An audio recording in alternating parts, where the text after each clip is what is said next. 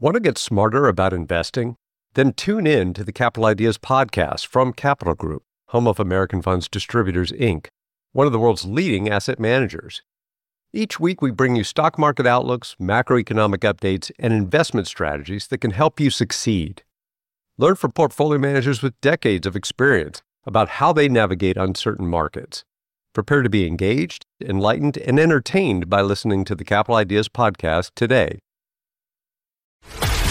This is a News.com news flash.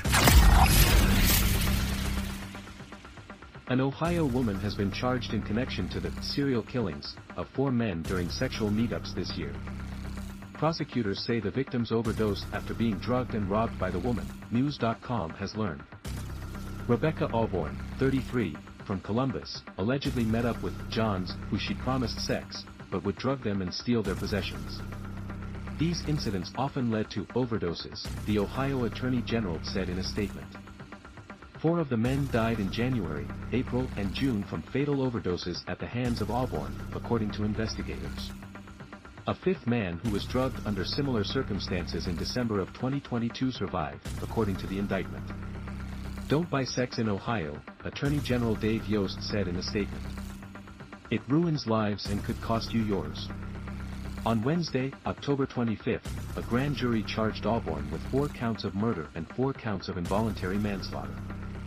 She was also charged with aggravated robbery, felony assault, corrupting a person with drugs, tampering with evidence, and drug trafficking, officials said.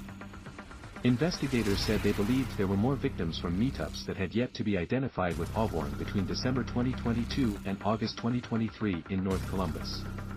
Alborn was already in custody at the Franklin County Jail after being arrested in connection to the same investigation on Monday, September 11th. She was scheduled to be in court for an arraignment hearing on Monday, October 30th, according to WCMH-TV.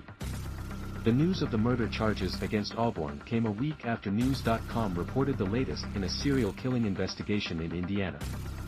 A man who was missing for 30 years was identified as one of the victims of the suspected serial killer, who has been linked to the disappearances for at least 16 men since 1980.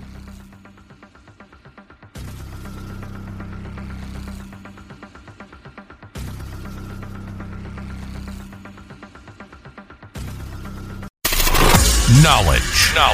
Unfiltered. News.com. News.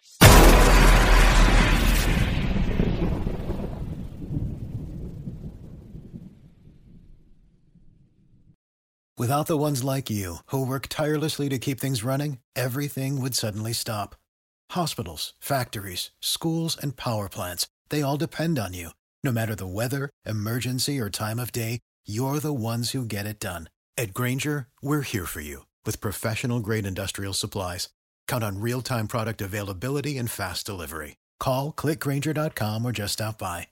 Grainger, for the ones who get it done.